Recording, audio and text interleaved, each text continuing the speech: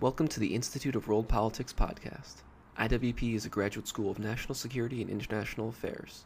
To learn more, please visit www.iwp.edu. Good afternoon, ladies and gentlemen. Welcome to the Institute of World Politics. My name is John Linchowski. I'm the founder and president of the Institute.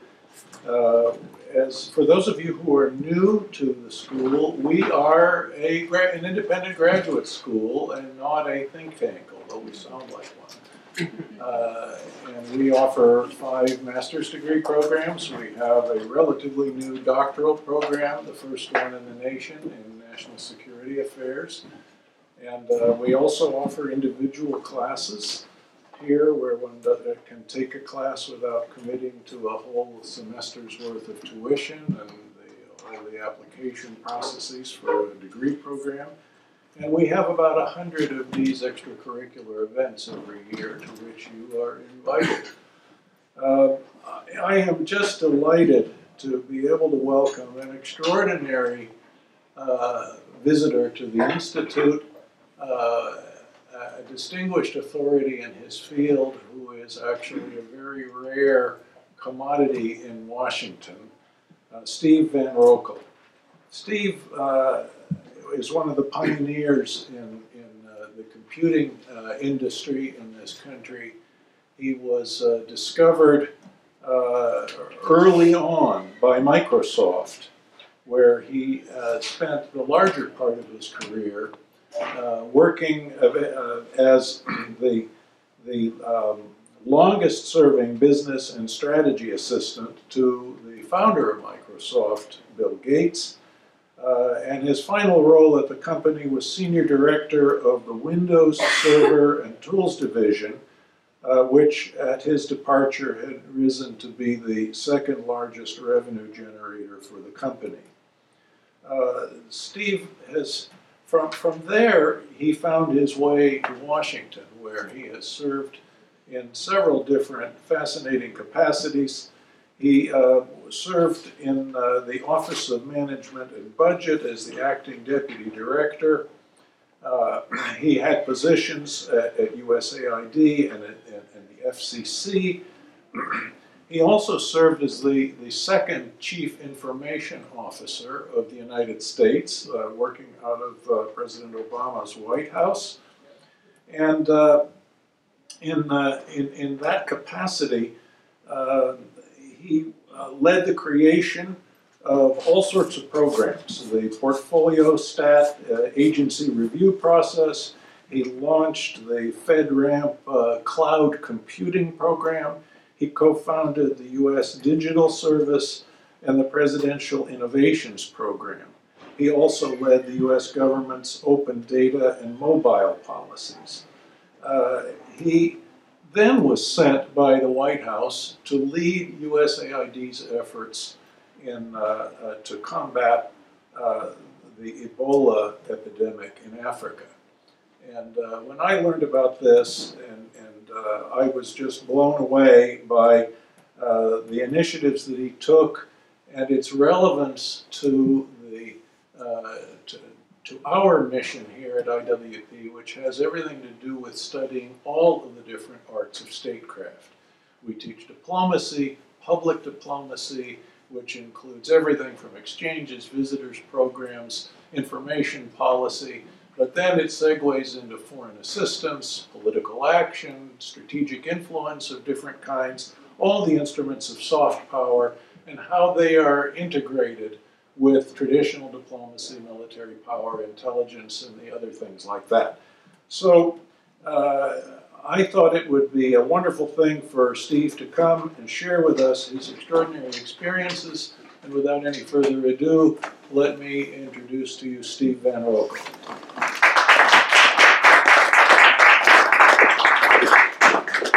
Thank you, John, and thank you.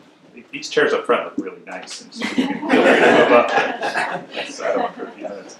I've given this talk a few times before in different formats, and a few times people thought that guy on my French slide was going to come out and give the talk, and he looks a lot cooler than I do.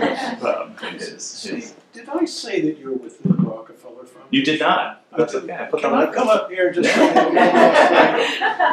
I tried to go seriatim through your career, but Steve has had an association with the Rockefeller Foundation in New York for a number of years, and just after I invited him to come and give this talk, he was appointed as the Chief Operating Officer of the Rockefeller Foundation. So he's in an incredibly strategic place to do a lot of good for the world, and he was telling me before we started that the foundation is moving back towards its roots concerning the relationship of science to building a better world. And so maybe you might even say a word about it too, if that seems appropriate. Thank you. Thank you. Sorry Thank you very about much. that. No problem. Not at all.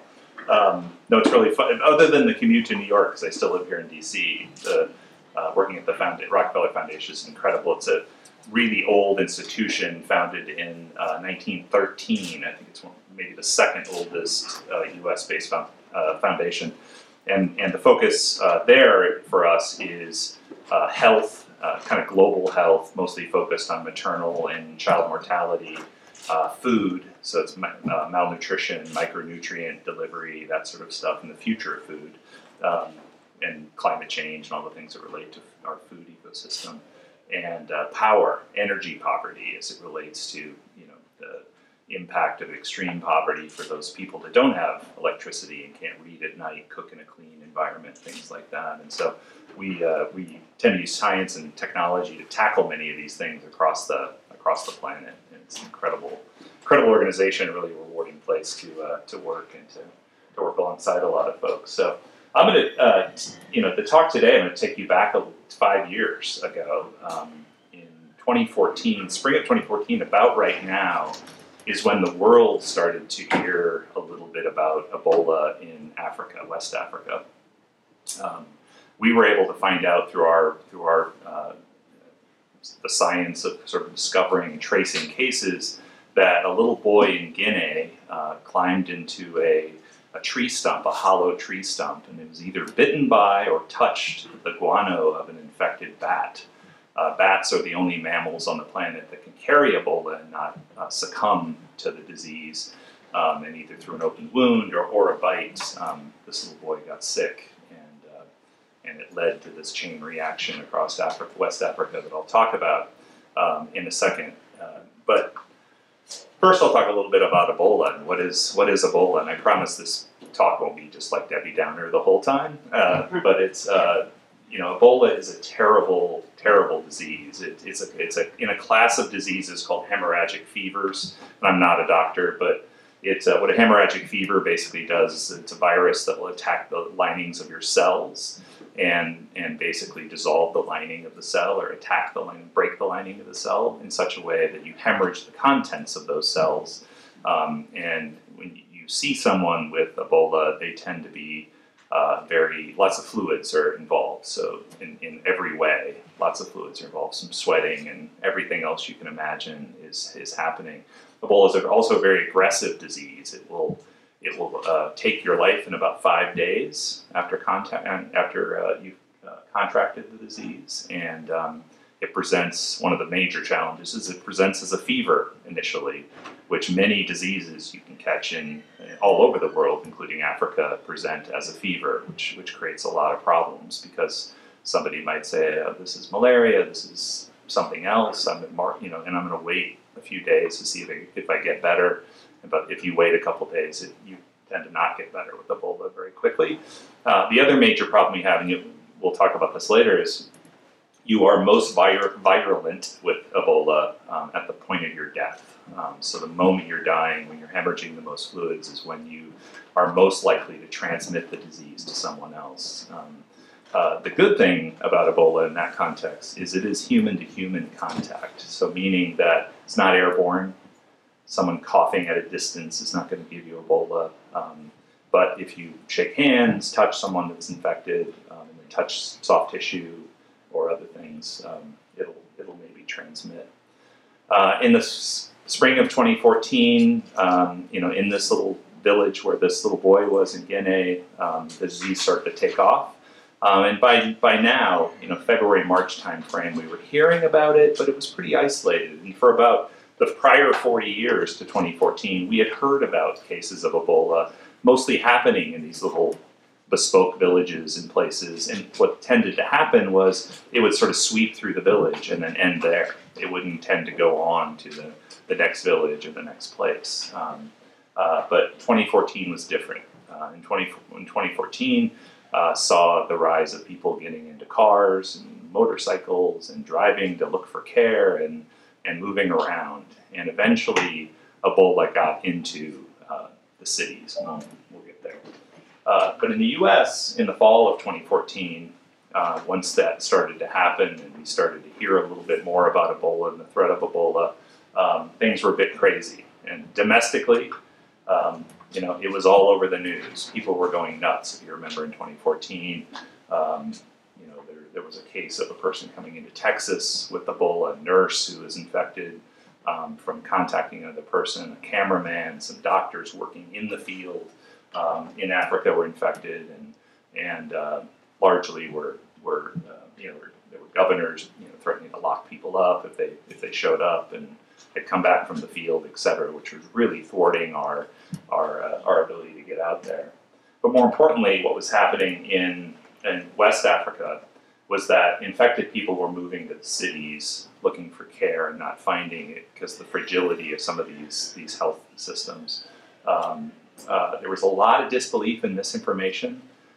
People out in the periphery of the country didn't think Ebola was real. They would think it was made up. It was a public influence campaign versus a real health crisis.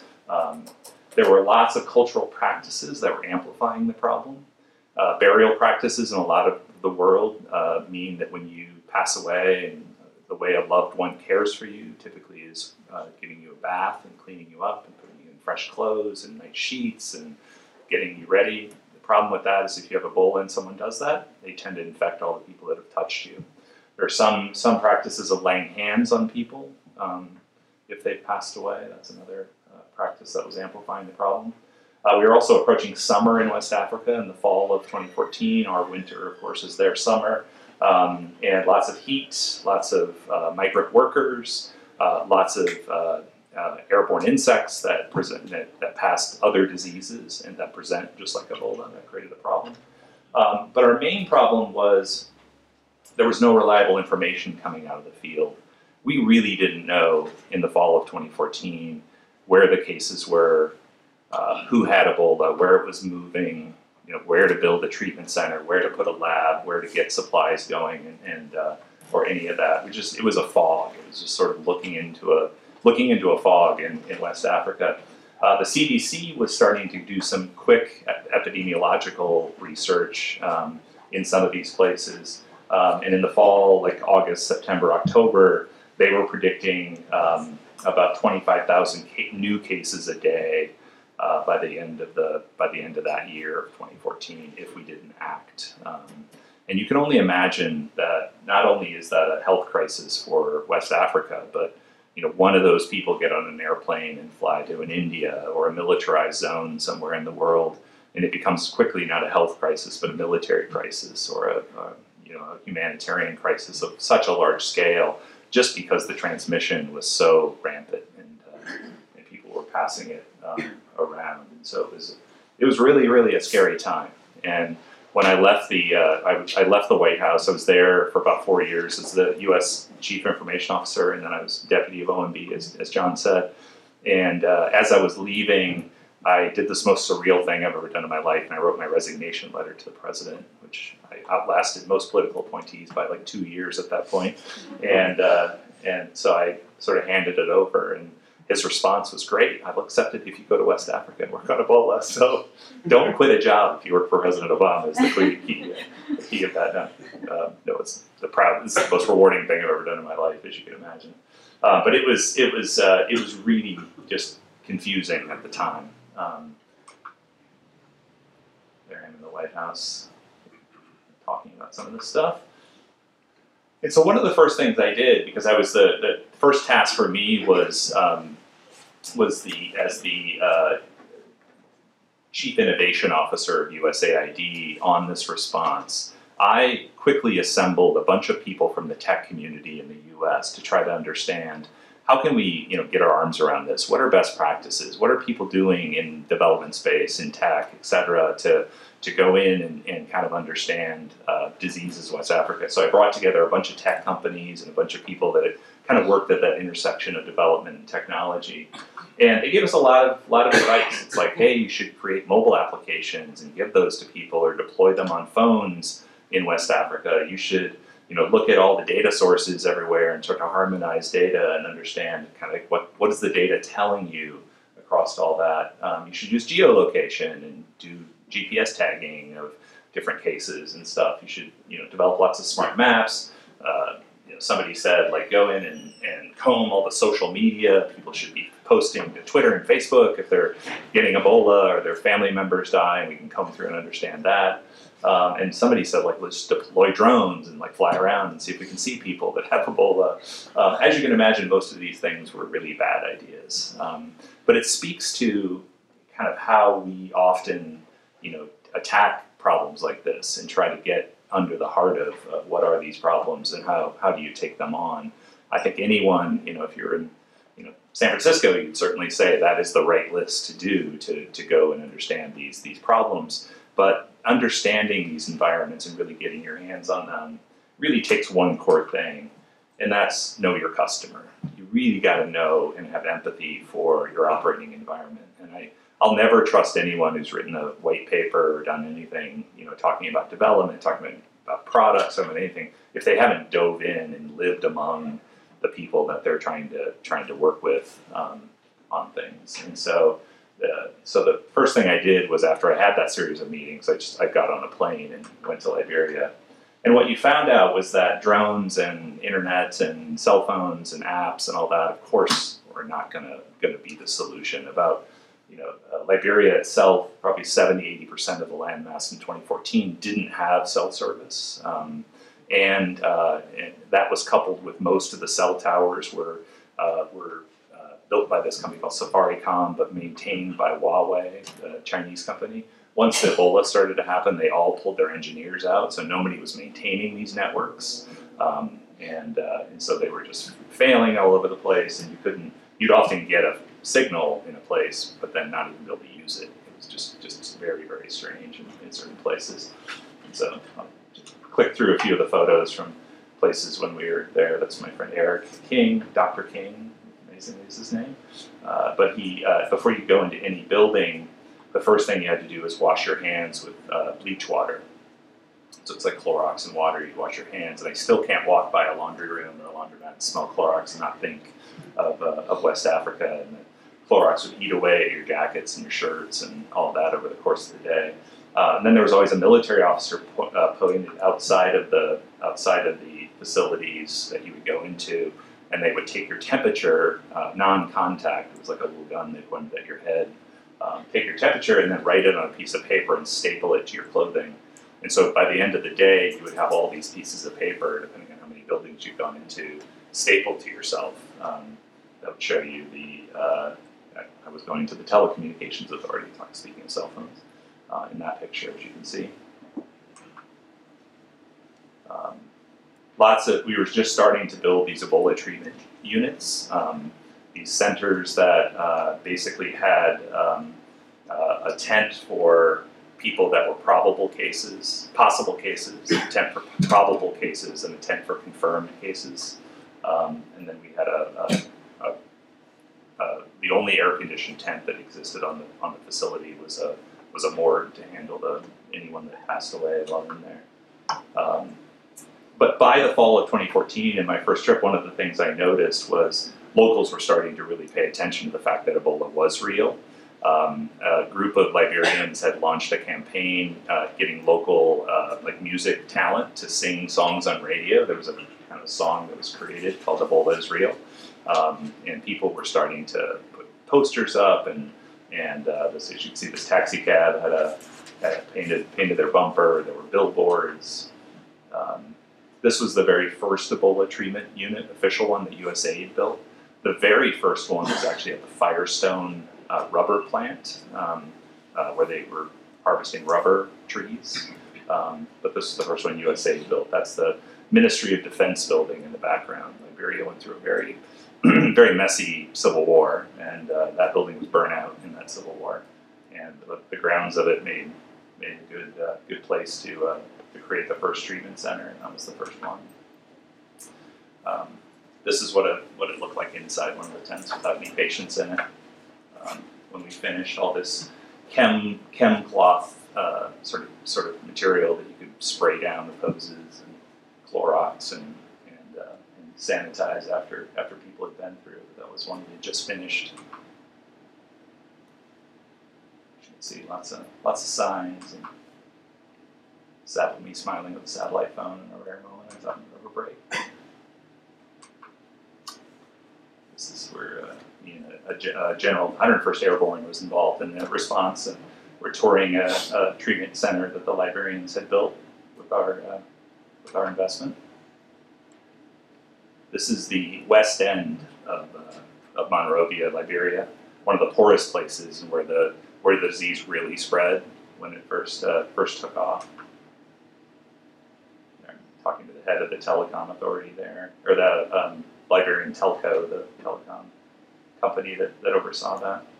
So the bottom line of all these photos was really just that we had to get there. We had to understand what was going on to really attack this disease and to take it to the next level. And so what we did basically from that is kind of throwing that playbook we had sort of initially developed out from the tech companies is we started to write a new playbook to say what are the things we really need to do to kind of transform the way this response is handled. How do we get data? How do we communicate to people? How do we break through in these ways? And so we kind of created these sort of transformation lines for ourselves, which was first to just always assume our initial assumptions were wrong. Just always make that assumption that if we get data, it's probably wrong. Let's figure out why it's wrong and how we can correct it. And do lots of validation with data. That we knew that was our most important thing, was just get data flowing. Understand where the cases are, where this stuff is happening, and move from there. Our second one was really about just disrupting static industries or efforts through inclusion and diversity. That's a long way of saying basically my tagline when I was in the federal government, which is break the rules, don't break the laws, which is let's just figure, the way of doing things is probably not the way that you need to do them in the future. And the way you do disruption in the software industry, the way you do it in all kinds of different industries is basically just don't run the plays that you ran before, run new ones, or at least in your portfolio of old plays, have one crazy one that you can go try and see what happens. And for us to really tackle our first thing with data, that was part of that.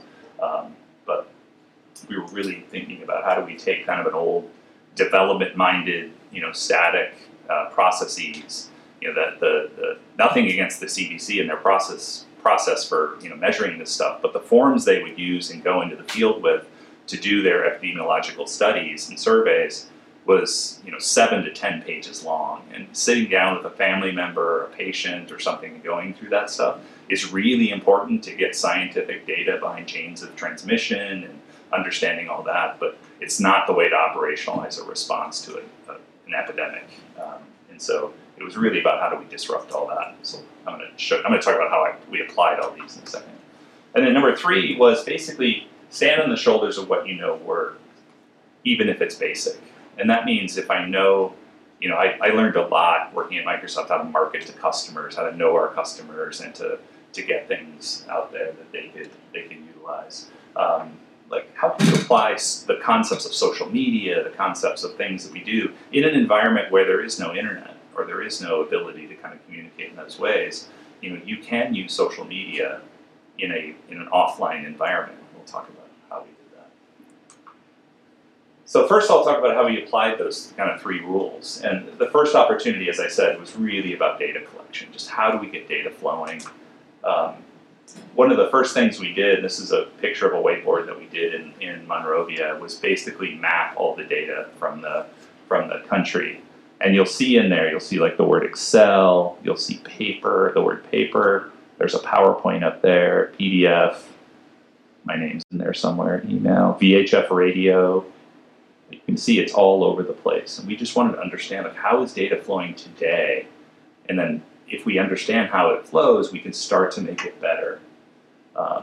And we can move move between this stuff.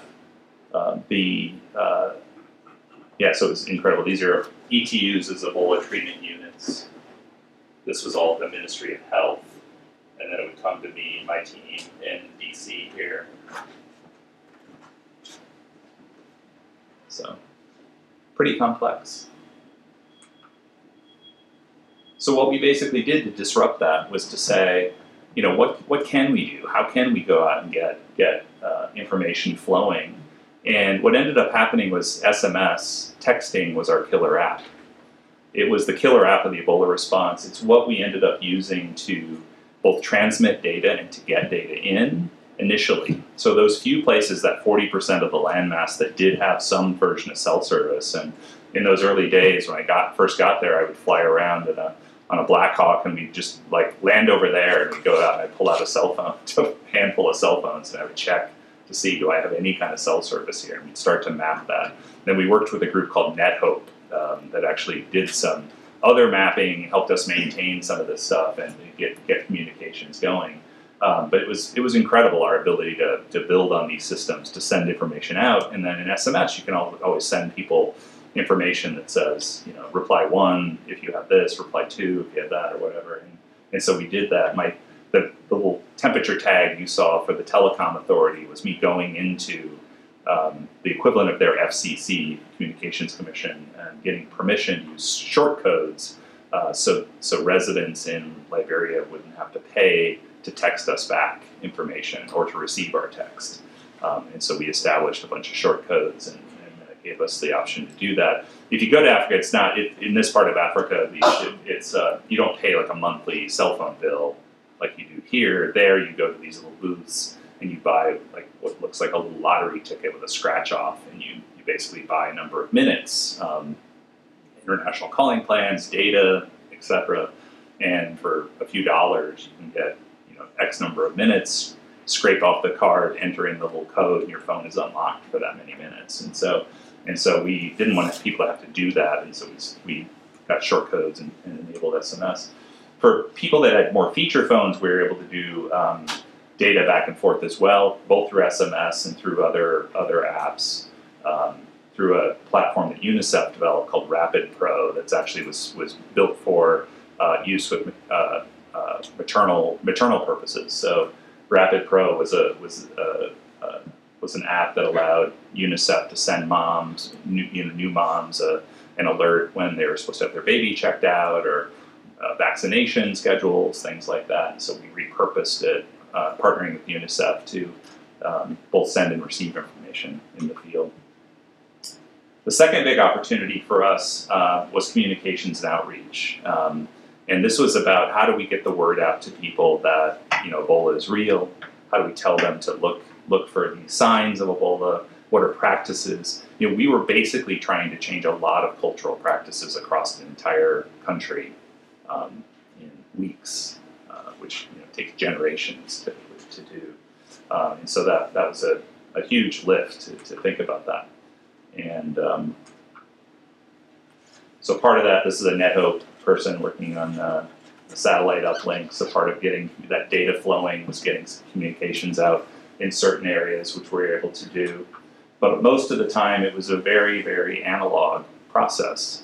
So instead of webcasting or doing a podcast or having a YouTube live, you just go to a town and tell people, let's all get together and talk a little bit about Ebola and what it means. You can see a guy over there on the right-hand side in the blue shirt holding a sign. That's you'll see the sign in a second. This is a picture of we utilize radio a lot and got soccer stars and others to come on the radio and talk about Ebola being real, talk about what to look for, how to change behavior in the way we did things. We posted, literally, this is like a cheeky Facebook joke, but we posted on walls so people could see this information. So we printed these posters, put them all over the place, had an infographic professional make sure that if people couldn't read, they could still look at the pictures and get a sense of what to do and what not to do. And so those were on there as well. And here's the poster that was distributed. do not play with monkeys and baboons.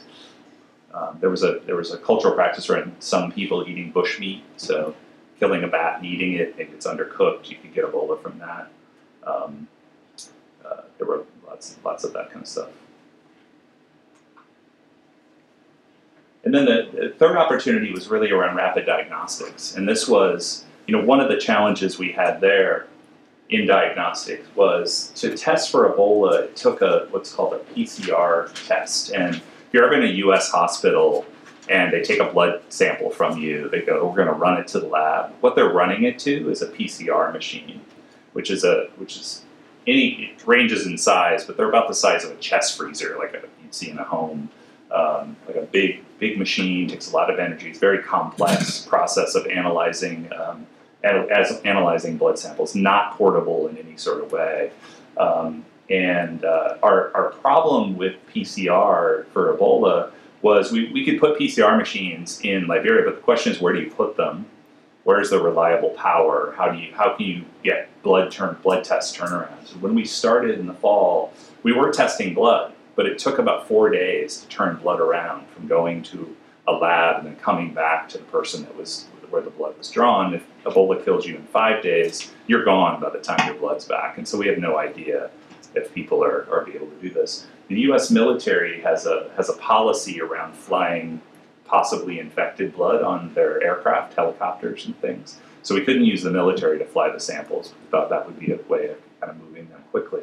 And so we had to use that first approach of the data flows. And the way that data ended up flowing ultimately in Ebola was not only through SMS, but we basically drew a map of the country and said for each county, Liberia is made up of a series of counties. They each have like a county seat, a county headquarters, a town or village in the middle of the county that is the center. We designated a community health person in each of those areas to be the person who collects data for their county. And then if they had cell service, we'd have them text back in. If they had more internet-based services, we gave them apps to upload the data. Sometimes this happened in doctors that were out there. But in most cases, it was people on motorcycles who drive out, they grab a notepad, and they drive it back in.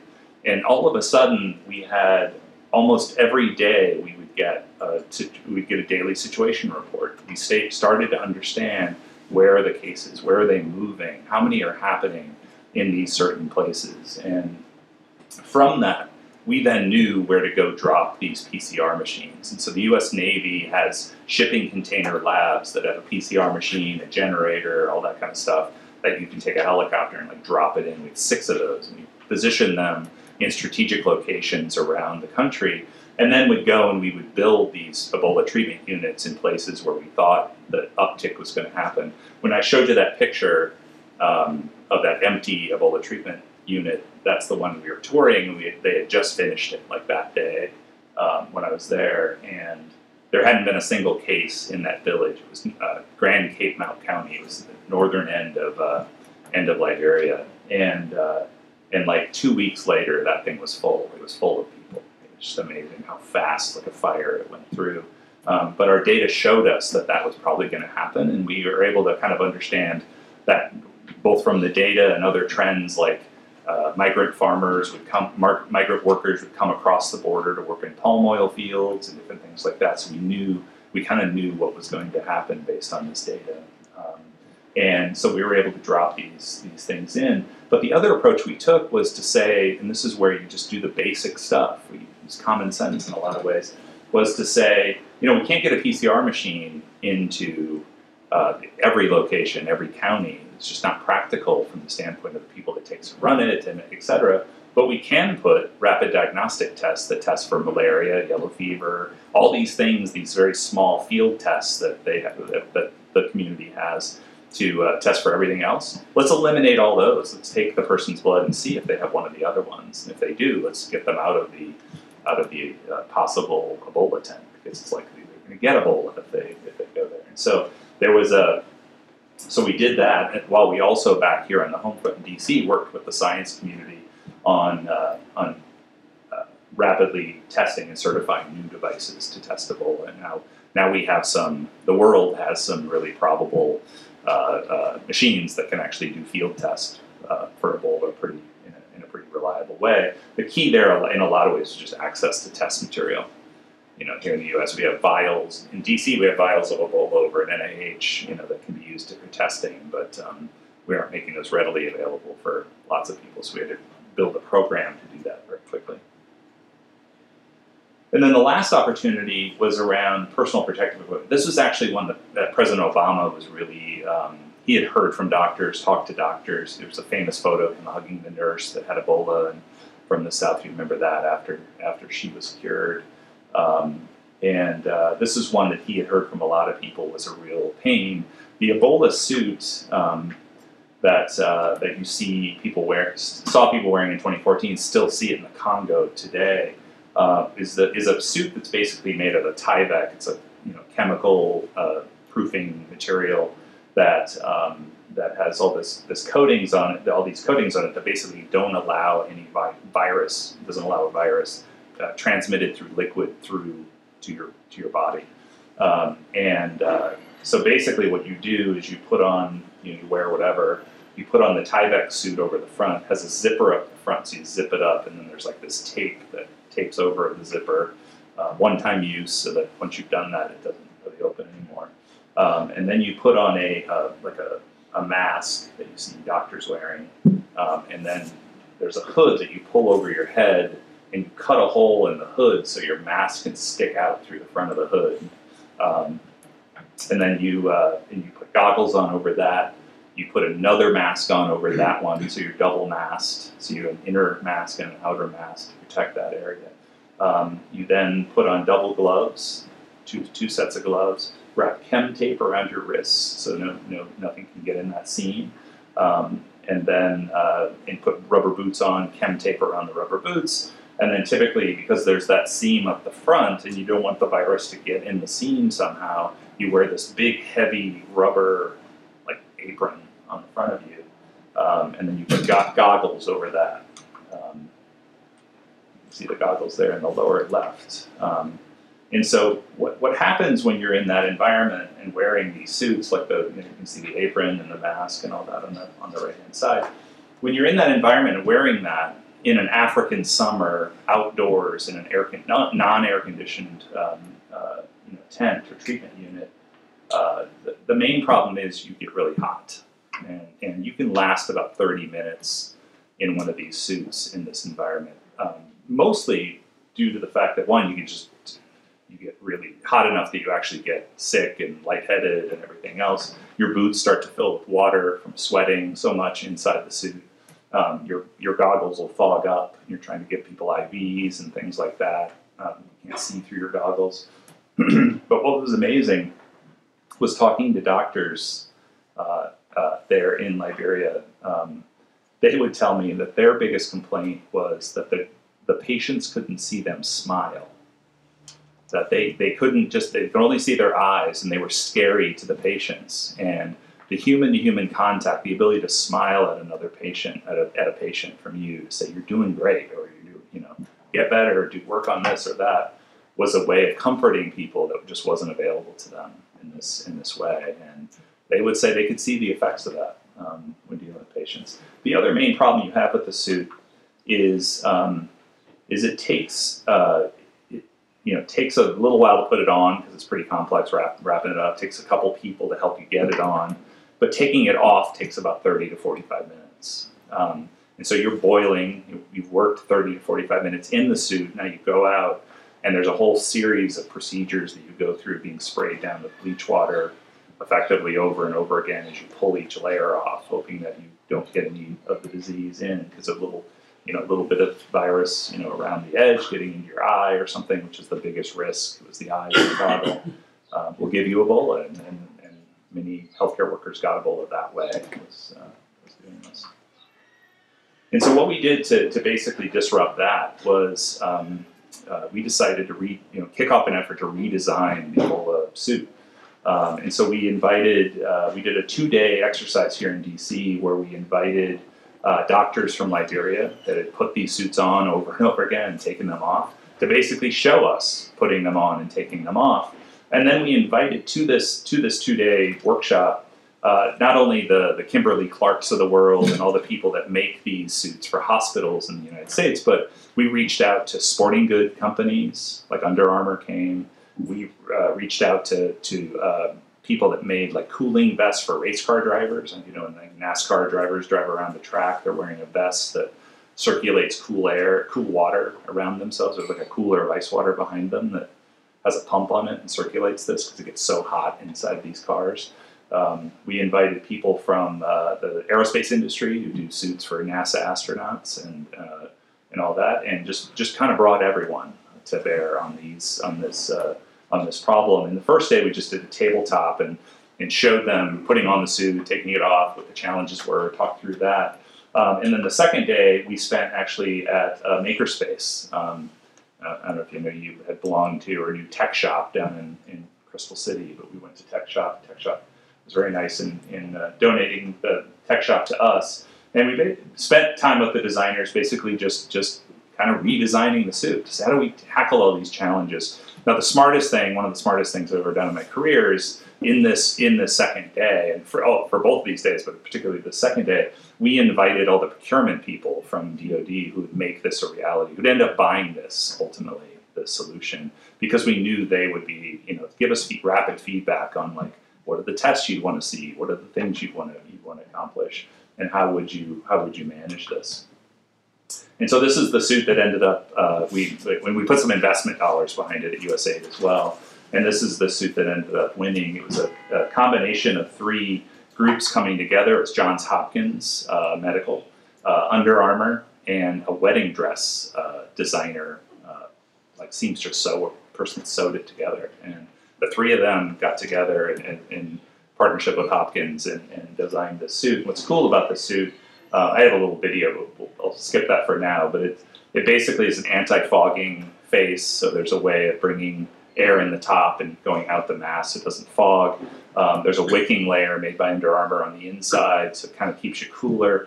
Importantly for the doctors, they told us that they wanted the inside a different color than the outside, so you could tell when you're taking it off which you're touching. Am I touching the inside or the outside here? The clean side or the bad side? But the coolest thing about this is the zipper's up the back, and there are tabs under the arms. And what you basically do is you rip these tabs off, they're hang down, you bend over, pull apart like the seam in the back with your hands, stand on the tabs and stand up, and the thing just like comes off of you in 30 seconds. It's a really, really cool solution. We also designed it for airborne diseases. That was one of our requirements, that if the next phase we had an airborne Ebola or something like that, you want to be able to protect it. And per the doctor's requests, you can't really see it here, but that inner mask is clear. You can actually see the doctor's whole face.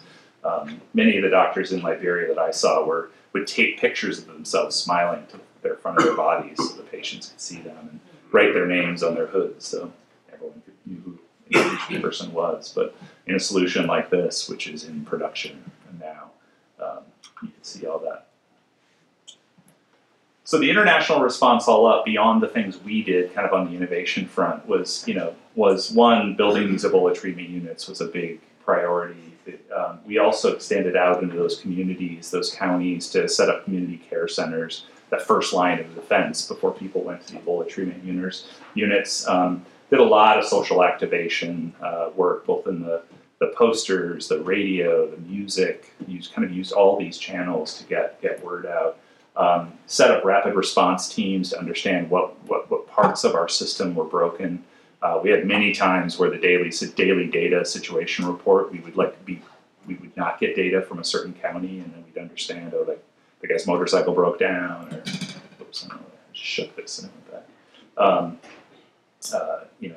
And we'd want to understand all that and be able to get on top of it. And the other thing that was really we understood from our data was the necessity for safe and dignified burials.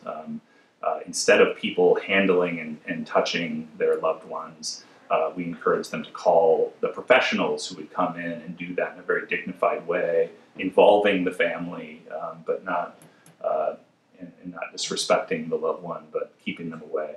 Our data showed us about 60 to 70% of the cases were coming from people touching deceased loved ones, and so that was a really important thing. And that family dynamic actually bled into all kinds of things that we did. And that was part of the know your customer, I think, is really grounded in the sense of empathy around connecting to these people. Like when we first built these Ebola treatment units, it had those 3 tents. And in many cases, someone would call and say, I think my family member has Ebola. They'd go in and they'd never see that person again. They would just go into the system and then be buried if they died, which was very likely in the early days. And so we started to understand that people stopped calling the authorities because they didn't want to ever see their loved one again, obviously. But people were acting so quickly, we just had to kind of get our arms around the mechanical aspects of managing this crisis when you always forget about the human aspects and how important that is. And so if you were to visit an Ebola treatment unit at the end, and the one I was touring was an example of this, we had a visitors area basically where we could bring patients out. There was chain link but an air gap separation so they could see their loved ones, they could talk to them, they could do all that sort of stuff as well. And so that was an important change in thinking about the human aspects and the empathy there. At the bottom line, too, for me, and this is always important for me to just stress all the time, is the West Africans solved this crisis. They were the burial teams. They were the community health workers. They were largely the ones working extra hours longer than the Western doctors in the treatment units. They were the ones commanding the Ministry of Health and the command center and all that. We just helped them. We helped bring some different solutions and different things. And I think if you look into any crisis, coming into any crisis and our ability, in the West to help in any way around the world, it's important to always understand that they're the ones who are going to fix it. We just need to give them a little leg up to do that. And so a little bit on the future of response in global health is something I think a little bit about in my work now and what we're doing at Rockefeller and in other places. And we also, and I'm happy to share this with the team here to distribute to any of you, one of the things we did early on in the crisis is hired a university duo to come with us and kind of tag team with us and write down best practices and just sort of record what we were doing to see if we learned anything because we're moving so quickly. We want to kind of capture some of that. They did a report at the end. It kind of captured many of the things I talked about in this talk and done have sort of written a playbook for if this happens, what to do. One of the things we were really kicking off kind of near the end was working with the defense infrastructure on biosurveillance. The U.S. Department of Defense does one of the most comprehensive biosurveillance programs on the planet, and largely because if we're going to send soldiers into a certain area, they want to know, is there malaria there, is there whatever, and what do we need to do before they go. If any of you have been in the military and you get the shots before you go into theater, like I did going into West Africa, that's always happens.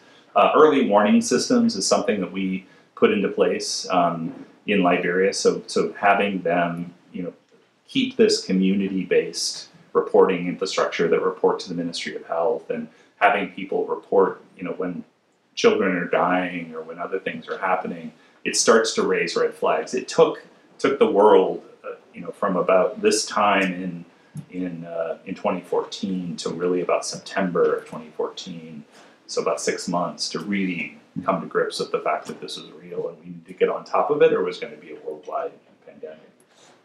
So early warning systems are important. Working with these local communities on strengthening health systems couldn't be more important, and helping do a lot of that. If you ever go to a village and see a community health worker, they often have like 3 giant log books and 4 cell phones, and because every NGO gives them a different way of doing all this stuff. There's all this stuff we can do to make that better, and something we care a lot about. Data sharing, broadband mobile build out. As an aftermath of our work in Liberia, Google went in and did a fiber ring in Monrovia to connect all the government buildings, and kind of we helped inspire some of that stuff.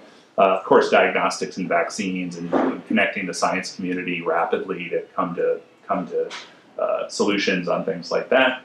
Training couldn't be more important than just making sure that people understand this stuff. And then I'm personally really excited about the role that artificial intelligence, machine learning can play in satellite analysis. One of the things we launched at the Rockefeller Foundation is a new company called Atlas AI that actually uses satellite imagery, low Earth orbit satellite imagery, AI and machine learning to predict crop outcomes in agricultural parts of Africa. So we can look at a field and determine how much corn it's going to yield from the sky. Couple that with like NASA long-term weather data and other things, you can suddenly understand, where a famine may happen and maybe bring in food aid before it actually happens and look at that sort of stuff. And I was just in Puerto Rico a couple weeks ago. We're doing some work down there, and it's very easy to fling a satellite over Puerto Rico and just count how many blue tarps are still on roofs. Satellites can see that very easily in the daylight, and a machine can tell you that color of blue, and draw a map and tell you where maybe aid is required still and where you're doing things.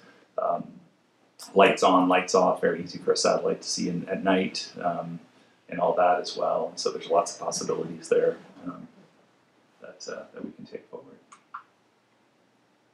So I'll close with just talking a little bit about this. As John mentioned in my intro, I'm kind of the Forrest Gump of like most things in my life. I bumbled into different things throughout my journey, and I never thought, growing up in a small town in Iowa, that there's more people in the building I work in New York than the town I grew up in now.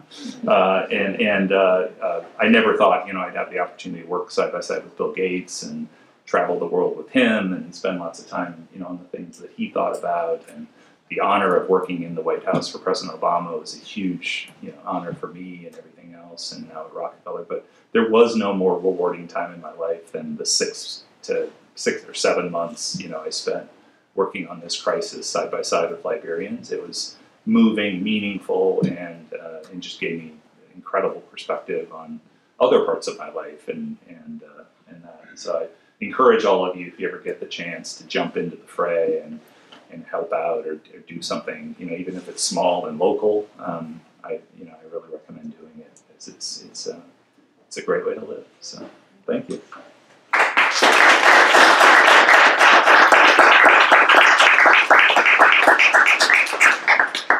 Three quick questions for you. One is there a vaccine for Ebola? Second question is, if you catch it, are you going to die, or is there a way to cure it? And then I forgot what the third one was. We'll think of it while I apologize. So there is a vaccine in trial in Africa for Ebola. It's showing really good success. Vaccines are always, problematic from a scalability and deployment, but I think this one shows a lot of promise. And then on the second one, if you catch Ebola, you're going to die. The likelihood of death in August of 2014 and today is orders of magnitude different. I'm getting this light here. Okay, I remember the third one is. And basically, there's antivirals, and what we've learned is if you can pump enough fluid into a person along with a cocktail of antivirals and maintain and manage that in relatively real time, which is much easier in a developed hospital than a field hospital, you can actually save people. And we were saving people. Those handprints at that last photo were literally survivors would come out, and back then there were just a few of them, but I saw boards like that were just filled with hands and people that had survived the virus. So the third question was, you mentioned that family members could die from touching the body.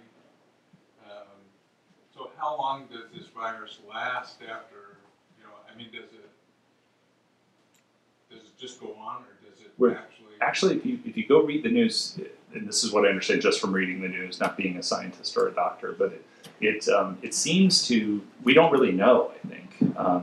So there were people that had survived it who then worked in treatment units afterwards, relatively unprotected.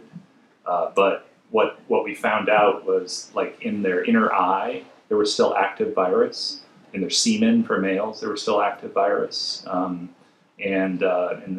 it's very curious. We set up a special cemetery in Monrovia to bury the patients because we believe that the virus actually lasts quite a while. So there's I don't think we really know that the science community had been studying it for about 40 years prior to the 2014 outbreak, and we didn't, when it went through that many people, we didn't know, would it start to transform and mutate and become a different virus altogether, and so it was kind of touch and go, largely because we didn't know a lot about it. I have two questions. The suit that you guys are designing, the anti-fog wicking layer, what is the name of that suit and when is it going to actually be I'll pull up the name for you. Actually, I have it in one of the appendix slides. But it's I think it is in production. Hopkins is basically producing it with the military, and I think it's deployed. We have one of the things we noticed during the crisis was that U.S. hospitals were over ordering the what are called PPEs, that set of suit, that set of pieces that became that suit that you saw early on. And so we were running out of them in the U.S., which meant we were really running out of them internationally because they weren't shipping them. And so we set up these sort of depots across the U.S. working with the NIH and others. Are these something that's, you can get GSA? I mean, how? That was the plan. I left the administration before they actually produced them because they weren't ready by the time the last patient left the hospital in Liberia, which is when I left. And the second question is, you said there was a best practice report that came out. Pulling from that best practice report, how effective has that been in the new outbreak? It's been effective from the standpoint of, and we've actually helped some folks in the Congo with understanding this. What we saw happening was they were able to rapidly deploy kind of these communications mechanisms and data mechanisms to get people to understand it. It was very easy to convince the locals that it was real. That was another thing that took a while in Liberia, months in Liberia, and Guinea and Sierra Leone to get the locals to understand that this was a real threat, it was real. A lot of the cultural practices and those things were much easier to communicate in that context, and a lot of those things were transmitted. Every environment is different. That's part of the challenge we all have, is we try to do a one-size-fits-all, and you find out that even Guinea, Sierra Leone, and Liberia were different in their makeup, cultural practices, all that kind of stuff. And so best practices docs only go so far, but I'd say on like communications data, social outreach, all that stuff has been successful to date.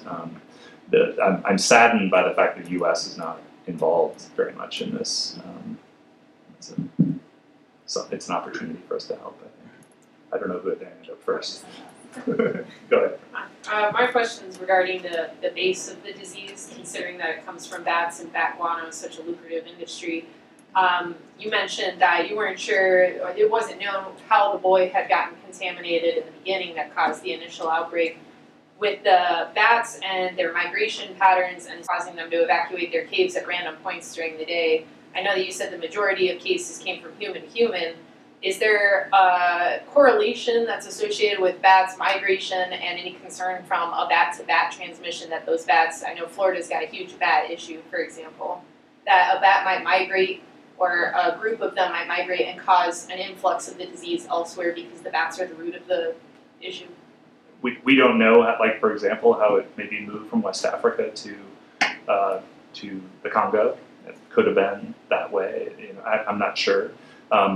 It's actually a question I haven't really thought much about, but it's a good question to raise. The bats also, bite primates, and primates can have Ebola. And that would be the other concern is, can the animals that might find a corpse of an individual who's died from this and they consume part of that corpse, is that animal capable of spreading and becoming that? Most mammals no, but primates yes. And primates I don't think really are mostly vegetarian, I think. So it probably wouldn't happen that way. I think they get it through bat bite transmission, is how I understand it. And do we know how the bats end up developing Ebola? I don't know if bats were the originator of the Ebola, or it started in primates, or what have you. There just happened to be the only mammal that can carry it and not die from it. Yeah. Actually, the U.S. philanthropist unfortunately passed away, and was a friend of mine, Paul Allen, the co-founder of Microsoft, with Bill Gates. He got involved very early on, and largely because he was funding. He does a lot on animal science and was funding some research on Ebola in primates, and a scientist who was paying attention to Africa at the time in the primate population alerted him that this was like a real thing, and he got very, very involved and helped us a lot. He funded all the special evacuation planes that had like a little mini treatment unit in the back to get our doctors and stuff back to the U.S. Yep. My question kind of centers to the diplomacy through aid side. It seemed that the U.S. was certainly kind of the leader with the Liberians in terms of the international efforts on the ground for the first crisis. Did you see, or who, I guess, I'm sure there were, who did you see also, either international perspective or governments stepping up in that first crisis?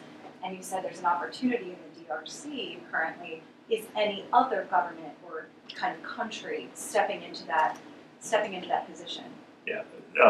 So there were sort of 4 to 5 main actors in the 2014 crisis. The UN was a big actor. They actually ran a little bit of an experiment and started a new organization called UNMIR, the UN Mission for the Emergency Ebola Response. It was headquartered in Accra, Ghana, and which I think was sort of mistake number 1. That should have been closer to the theater. Not that Accra's not too far from that part of West Africa. So they created an organization to track it and to work there. The World Health Organization, of course, and then the 3 countries, Guinea, Sierra Leone, and Liberia, were divided up by 3 countries. So we oversaw Liberia. Guinea was the French, and Sierra Leone were the British, and we worked sort of side by side with them, sharing best practices and doing different things. I'd say there was some variability in how much each of our teams took a reliance on the UN as the infrastructure. I think we didn't take a deep reliance on the UN. We worked side by side with them, and that was a pretty effective, especially like our work with UNICEF and other things. Then of course running supplies and UN flights and all that stuff. You should imagine all the commercial air flights stopped, and so we coordinated kind of as a core partner. There were others that sort of UN led the effort in Guinea and Sierra Leone, and the countries that were involved maybe followed a little bit. But at the end, everyone was successful in different ways, so it was good. Yes. I just wanted to get your thoughts on what's currently happening in North Kivu as we start to kind of look at now the 2nd largest Ebola epidemic. We're really sitting on the precipice of what happened in 2014. Just kind of your thoughts. It feels almost like history's repeating itself again. Yeah, I know. I'd love to hear your perspective on it. You probably have as good or better perspective on it than I do. But it's. I think that the bottom line is that the world is becoming more and more interconnected. There is a mass movement to urbanization around the planet. We tipped over, like in the last, I think, 3 years, over 50% of the world population lived in cities. Versus like in the early century, last century, it was a very small percentage lived in cities, mostly rural populations as a percentage. And so you're starting to see this density movement, meets weak health systems, and then it's just the geopolitical environment. I promise I won't get political here and give you my rough perspective of the U.S. But it's.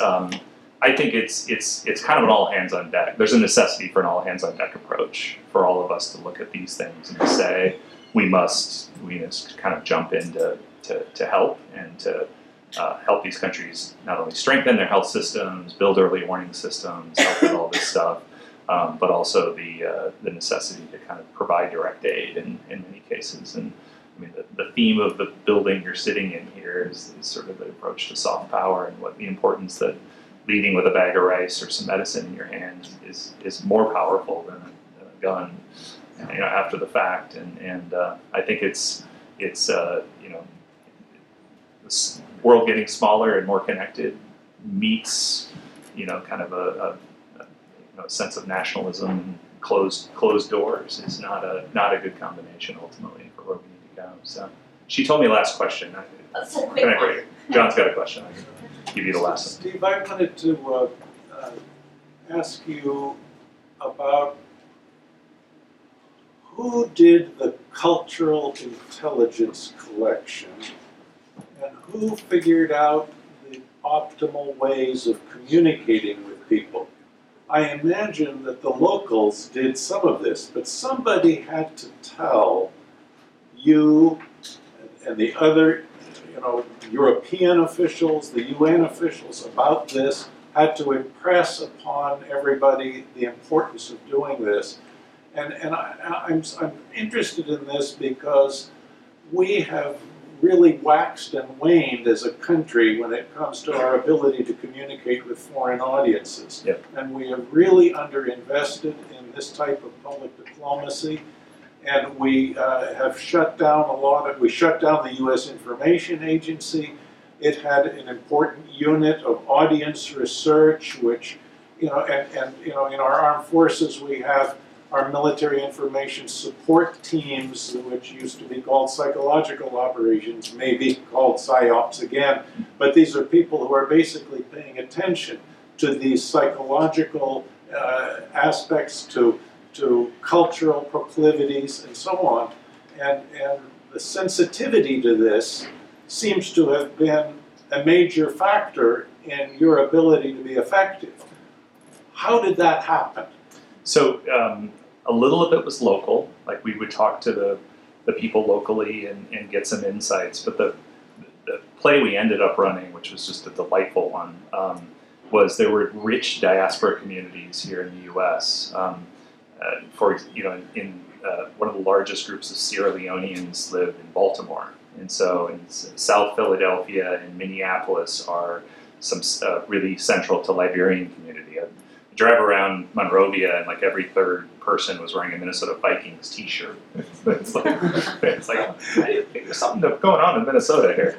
And so what we did is we actually brought in to the Ronald Reagan building groups of people to do focus groups, and we did sort of the very similar to what we would have done in product marketing, back in the day to talk to people in product marketing, and just said what's your perspective on this? How would this go over? Who should we reach out to? And this is, especially in Sierra Leone, we started to understand the role that sort of tribal chiefs played, and how they interacted with like local government and local religious leaders, and that interplay is a very delicate one. And if you can walk that appropriately and respectfully, you can get a lot of impact very fast. And so understanding like which of the buttons do you push to get stuff to happen. When you land your Black Hawk helicopter in a village, which hand should you shake first? Or in Liberia, we wouldn't shake hands, you bump elbows. That was our handshake.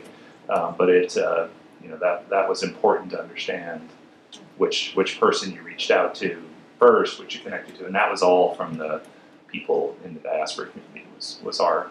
I know there's a wealth of other kind of opportunities out there, but that was the one we used the most. Did you do this personally, or did you have people at USAID be essentially the representatives who were doing this cultural intelligence? A little of both, I would say.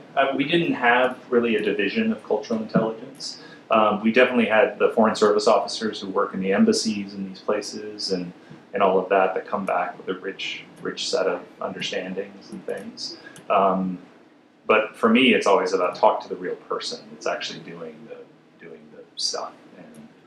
And I helped in the group that launched the first Xbox, for example, and at Microsoft, and saw it from the beginning all the way to the launch. And one of the things we understood was like we started to put Xboxes in people's living room. You could talk to gamers in a conference room or look at them behind like two-way mirrors while they're being interviewed by a person. But when you sit in their living room and you realize, because the original Xboxes had cords going from the controller to the box, they would do some sports move, and the box would go flying off their top of their television or their shelf and go crashing to the ground.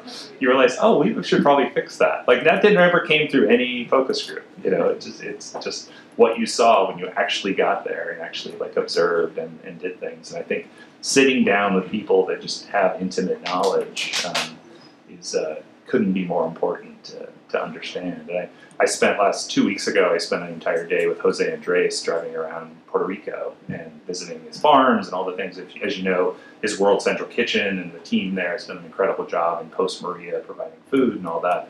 And we sort of in the discussion of food aid as it relates to dropping the MREs, the C ration, meals ready to eat, those packaged foods versus actually making someone a local dish that they maybe like, and how that's different and cost effective and things. And the emotional response people get in an aid situation where you're feeding them something that they like versus breaking open. I know there's people that are on the edge of death and need sustenance really fast, and it's easier to drop MREs out of a helicopter than a big thing of paella or something. But that connection, that human connection, the empathy that associates with it, I think is the core of diplomacy, the core of foreign aid, the core of how we need to sort of think about society going forward. So, Terrific. thank you. Thank you. Thank you very much. Thank you very much.